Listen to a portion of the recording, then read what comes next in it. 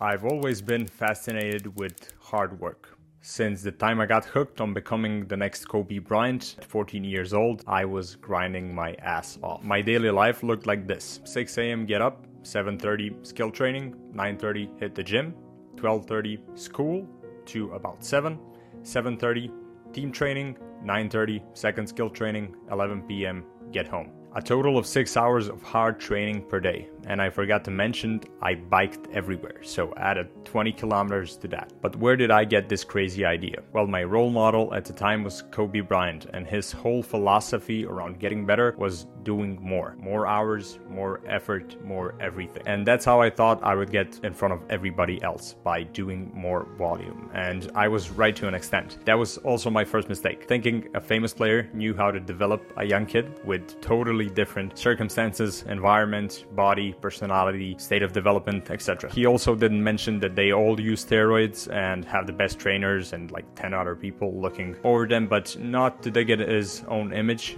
He helped me set the foundations for later. Even though I did train smart, my body and mind started to crumble. I was a mediocre player at best. I had a lot of injuries from intense training, and high school was approaching its end. After living like this for 4 years, I quit my dream overnight and never looked back. Long story short, it wasn't my life's calling. As many of us athletes do, I got into fitness shortly, and I realized that the more approach just doesn't seem to work. And that's how I discovered another side of the equation, a second, superior one. We essentially have two ways to achieve more at a given goal, task, or life itself. The first way I explained earlier is the do more model, so more hours, more effort, more everything. But the second version is the do better model. Imagine for a second that two people had to paint a big wall. The first one starts brushing randomly, throwing paint on the wall, jumping to get to all the parts, and eventually, exhausted, finishes within like 4 hours. Then the second person comes to do the same job, but he prepares. He studies wall painting for like 30 minutes, he goes to the store to buy the right equipment, and he paints the whole wall with near perfection. Here's a quote to give you context. "Give me 6 hours to chop down a tree, and I will spend the first 4 sharpening the axe." So we come to question, why did the second person paint the wall better and with less time? He did it more productively. So what is productivity, and why should we aim for it? Productivity is the measure of how much work is done in a given amount of time. It gives you a chance not only to outwork everybody else, but to outsmart them. Simply put, work less, achieve more. Think if you could work the same job as you do right now with less time, but the same amount of whatever you're getting as your compensation, would you do it? Of course you fucking would. It's a better deal. So now that we've established that there are two ways of achieving more and that the productivity one is a better deal, let's talk about how you can achieve more by being productive. I don't know how much you understand about productivity, but you're probably expecting me to tell you that there's an app solving this, but I can't lie to you. I'm also not going to tell you about habits, routines, and sticky notes. Well, not yet. We are going to do this the right way. Imagine that we're building a house on a beautiful beach, like a long one on the Atlantic coast. So we're working, and there comes a time where we have to build the foundation of that house. We dig in like a meter down and call it good. 6 months later, the house is finished, everything looks fantastic, and it's our dream come true. Then one night, a storm comes, as they're frequent on the Atlantic coast of Portugal. It's where I imagine my house. And of course, the waves are clashing. They're clashing closer to the house, and there's a lot of rain and other better elements, but you're warm inside. You're watching TV, the waves don't bother you, and you think you're weathering the storm. But suddenly the floor starts to move. Is this an illusion? Are you hallucinating? You didn't take any more medication than you used to. So what's up? The truth is that your house is plummeting into the ocean because of its shallow foundations. It gently slides down the cliff, leaving one side open and the other one swimming. Guess what? You were lazy in the beginning and you only dug up 1 meter of ground, so now you're in the ocean with no way of getting out. If you were to put in the work and dug deeper back then, the house would be rock solid. It's the same with productivity. If you build these foundations right now, you will be unshakable like a house with deep foundations, knowing that you can rely on yourself when it comes time to put in the work. There are 3 obstacles you will face once you start your productivity journey. I could have dug deeper into each one of these challenges, but to save you time, I will smush them all together, and if you need help with each one, just shoot me a message and I'll write about them. The first one is limiting beliefs. My definition of limiting beliefs is that limiting beliefs are deeply ingrained convictions about the world that restrict you from developing your full potential. Examples: if you think all men are liars, you'll never meet an honest one. If you always go all out, you'll be left with anxiety. If you think you're never gonna lose weight, you never will. These are the one you have to grab by the balls and kick the shit out of them. Interestingly, the balls you're about to hit are yours, and it's gonna hurt. So doing it yourself seems like a good deal to me. Where do limiting beliefs come from? According to my experience, those can come from 4 things. Ignorance, the Dunning-Kruger effect, aka not knowing shit but still talking like you do. Influences, upbringing, environment, friends, family. Experiences, so traumas and past failures, and the other section, so cognitive and neurological. So here's my philosophy on why they occur. Everybody has some assumptions, it's normal, but you have to reconcile with yourself that most people don't think. They're in what I would call a plane mode all the time. They don't get to be the pilot and they don't get the chance to take charge of their own lives. So their shortcut to thinking are limiting beliefs. They're not bad people, but deep down inside, they're not happy with where they are. Thinking about their life choices makes them anxious. So the best bet is to listen to their parents or friends and then copy paste so they can sound smart without actually thinking through and developing their own opinion. This also gives people what I call the middle ground, a stereotypical opinion that lowers their chance of being unlikable and gives them a better chance of fitting in. And you can find these people everywhere piled up in a group, often hating, like in the comments of social media. There was one good story Alex Hormozi told, and it was a few years back that a famous investor named Ray Dalio made a social media post talking about something related to business and finance. And guess what happened? People in the comments got so mad at him and started writing stuff like, who even is this guy? Who is Ray Dalio to talk about business? That man is business, but their ego couldn't hold them back and projected their limiting beliefs. It's like having a lion sitting in front of you and telling him he's not a cat. Anyways, here are some examples of limiting beliefs. Women should only be in the kitchen. How you do everything is how you do anything. You can't make money online, etc., etc. Now that you know what they are, where they come from, and what they look like, we'll go over how to get rid of them. The first thing is awareness. If you have limiting beliefs, there's a high chance that you don't even know that you have them, so the first step is to become aware. Noticing them is important because your mind won't let you be aware of something that it knows is wrong. It will drive you crazy until you fix it. Talk about putting pressure on yourself, and we know pressure makes diamonds. Ha, had to put a cheesy quote in there. You spot your limiting beliefs by looking at what gets a negative reaction out of you. So what did you hate in the comments last month? What makes your eyes roll back when you hear it? What can you not stand at all? Is it the 20-year-old billionaire living in Dubai flexing his dad's money? Is it the conspiracy theory guy telling you the earth is flat? Play detective. Catch yourself and others projecting limiting beliefs to your own mind. If you really want to see this in action, this is best done in a group setting. Start a controversial topic you're interested in and analyze the people projecting limiting beliefs on each other. But do not call them out, you won't get good results, and this is only for your self-improvement journey. Also, you're not a special bird. Nobody is immune to limiting beliefs. We all have them, so go looking for your limiters. Once we're aware of them, how do we remove them? It's done only and only with action. You didn't think I was gonna give you some soft skill manifestation of your zodiac sign, did you? Steps, bright as day. First one, make an action plan. Don't overcomplicate it. Second one, get yourself out of your comfort zone. Go and do your limiting beliefs. And third, finally decide if you were right or wrong and proceed with the findings of your little research. This is one of those things that are simple but not easy, and most people will stop right here since now they're being asked to be committed, and that's too much. But I believe you won't. Purpose. To be upfront, we'll go about the purpose and the why in depth in one of the future newsletters and YouTube videos, so make sure you add me to your contact list via email or subscribe to me on YouTube. But today there will be some actionable steps to get you started. There are many ways to skin a cat. We can talk about different beliefs and approaches, but for now I will give you the one I think is the most important. This idea comes from Robert Greene, the author of 48 Laws of Power, and he says that the most important thing in your life is to find your life's tasks. So basically something you were made for. People have a major problem finding their why, and a lot of them end up with nothing and don't know what they would do with their life.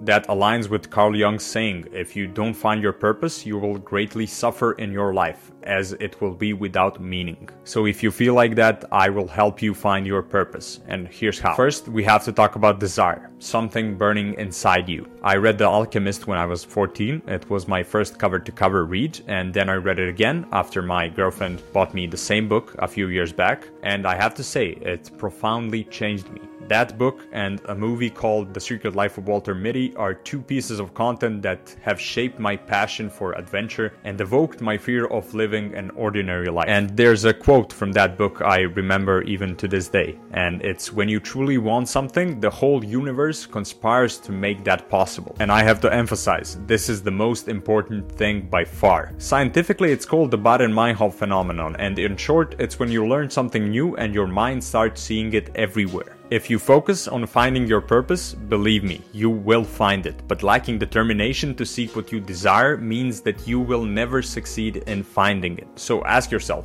do you really want to find your purpose? I call this the burning ass effect, and it's pretty simple. If your ass is basically not burning with desire to find what your purpose is, you will never find it. And I mean this in a literal sense. Your ass needs to be burning with desire, propelling you like a rocket ship into outer space of wanting to find your passion. But now that you know all of this, I have to tell you, I've put a curse on you. The Baden-Meinhof phenomenon is so powerful, it just won't let you go. You'll start thinking about the purpose. You'll start seeing it everywhere. You will start seeking it. And that is the point, to not let you go until you act on it. I know it's confusing. This will all tie up in the end, so keep watching. The second section is called The Gift. Remember when you were young and saw kids your age that were just naturally better than everyone else at something? Like, no matter how much other kids try, they beat everyone almost effortlessly. And it's not like they practiced more than everybody else at 7 years old. It's because that thing feels like second nature to them. It's their gift. That gift might be sports, music, or art, but people call that talent, and everybody has one. It's just a matter of finding it. Some people find it sooner, some later, some never do. But here's how to make sure you have a better chance of finding your gift. Ask yourself, what is the only thing you want to do when you're alone? What is the one thing you find yourself going out of your way to do almost every time? For me, it's creating content in many ways and forms. I've secretly done it since I was a child, talking about Beyblades and stuff. Yes, I'm proud. So to make content, I dedicate 3 to 4 hours a day for planning, writing, and filming. I cancel out any events like meetings and hangouts before 12 p.m. and I install and incorporate any technique possible to stop anybody from reaching me at that time. I'm ruthless with it. I treat creating content like a female bear defends its cubs, and you can Google that and see how it goes. My grandma broke her arm and my dog is dying in a burning building. Don't care, it's content time. Just kidding, don't be a douchebag about it. Protect your most precious time, find your gift and work on it like a focused lunatic, and you will see results. The third section is action. The best, never don't do the basics. This deep thinking stuff works only if you're actually going to do the thing later. This is the most important section, and it's the 80% of your results, it's the foundation of your house, it's the essence of everything. Trust me when I tell you, you're not going to manifest your way into this. The only thing that counts is input. I thought this was general knowledge, but a friend of mine pointed out that we've got lazy people here. So I have to tell you this one too. To take action, you should search the internet for 10 hours a day. Take all the mentorship and classes available. Create and practice as much as possible. If you only took action and didn't do a thing that I mentioned above, you would still find your passion by just doing. It's the only thing that counts. And this is the final section called productivity. This section will give you a great start on what productivity is. And if you incorporate this in your daily life, you'll get ahead of 80% of the people in this world. There are 5 principles of productivity. Capture, clarify, organize, reflect, and engage. And just so you know, these principles are from the book Getting Things Done by David Allen, which is basically like a productivity Bible. So I don't want to waste more time and let's get rolling. The first principle is capture. And be honest, how many times did you forget what you wanted to do? How many times did you forget what you wanted to say?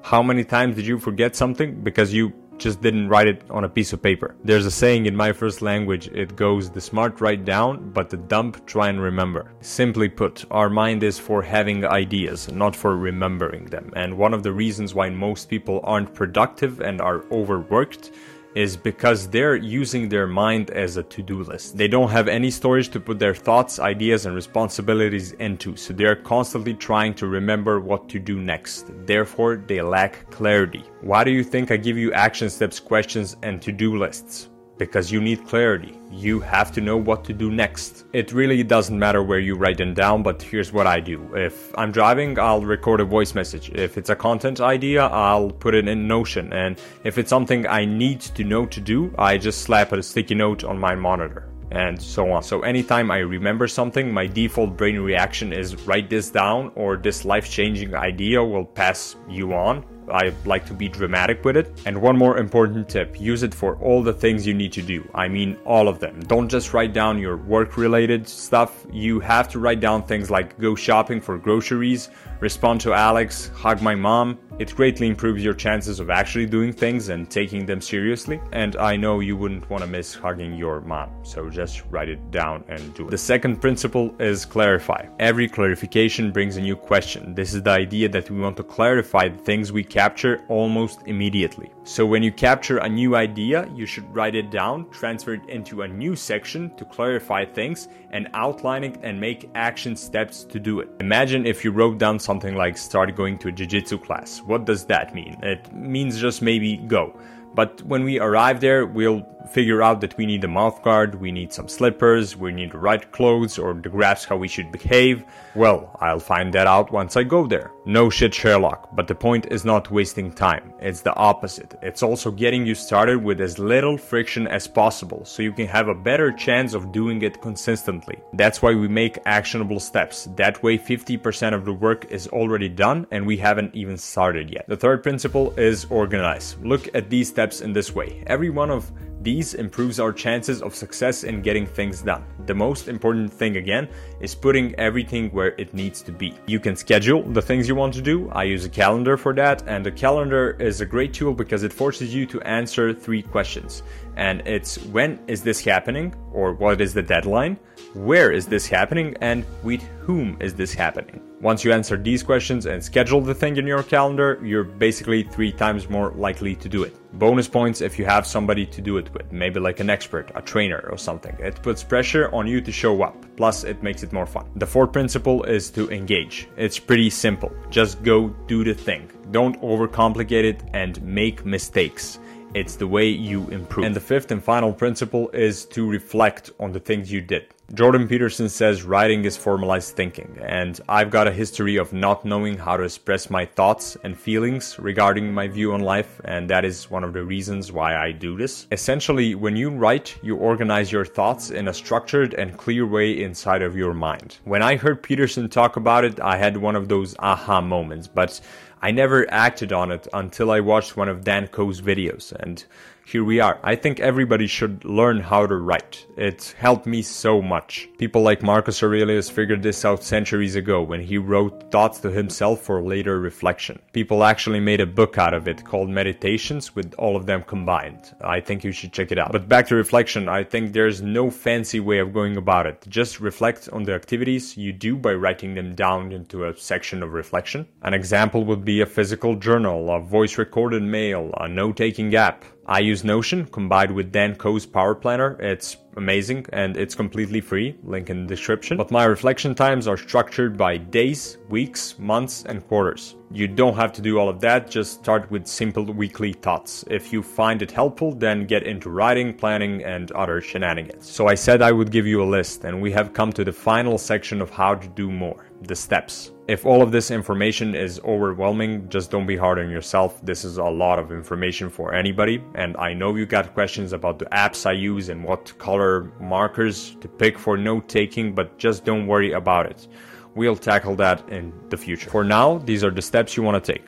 The first one is to sleep on this. Take a nap, seriously. The second is to come back in a few hours, then go through this again and take notes. Then make an actionable to-do list. Also begin with an easy task and then start immediately. Those were the 5 steps. But if you were to take only one thing from this video, it's that a single act is more meaningful than a mountain of plans. I wouldn't have filmed this without action, and this was taxing on me. I've been contemplating this for weeks, so do your part out of respect for me and yourself.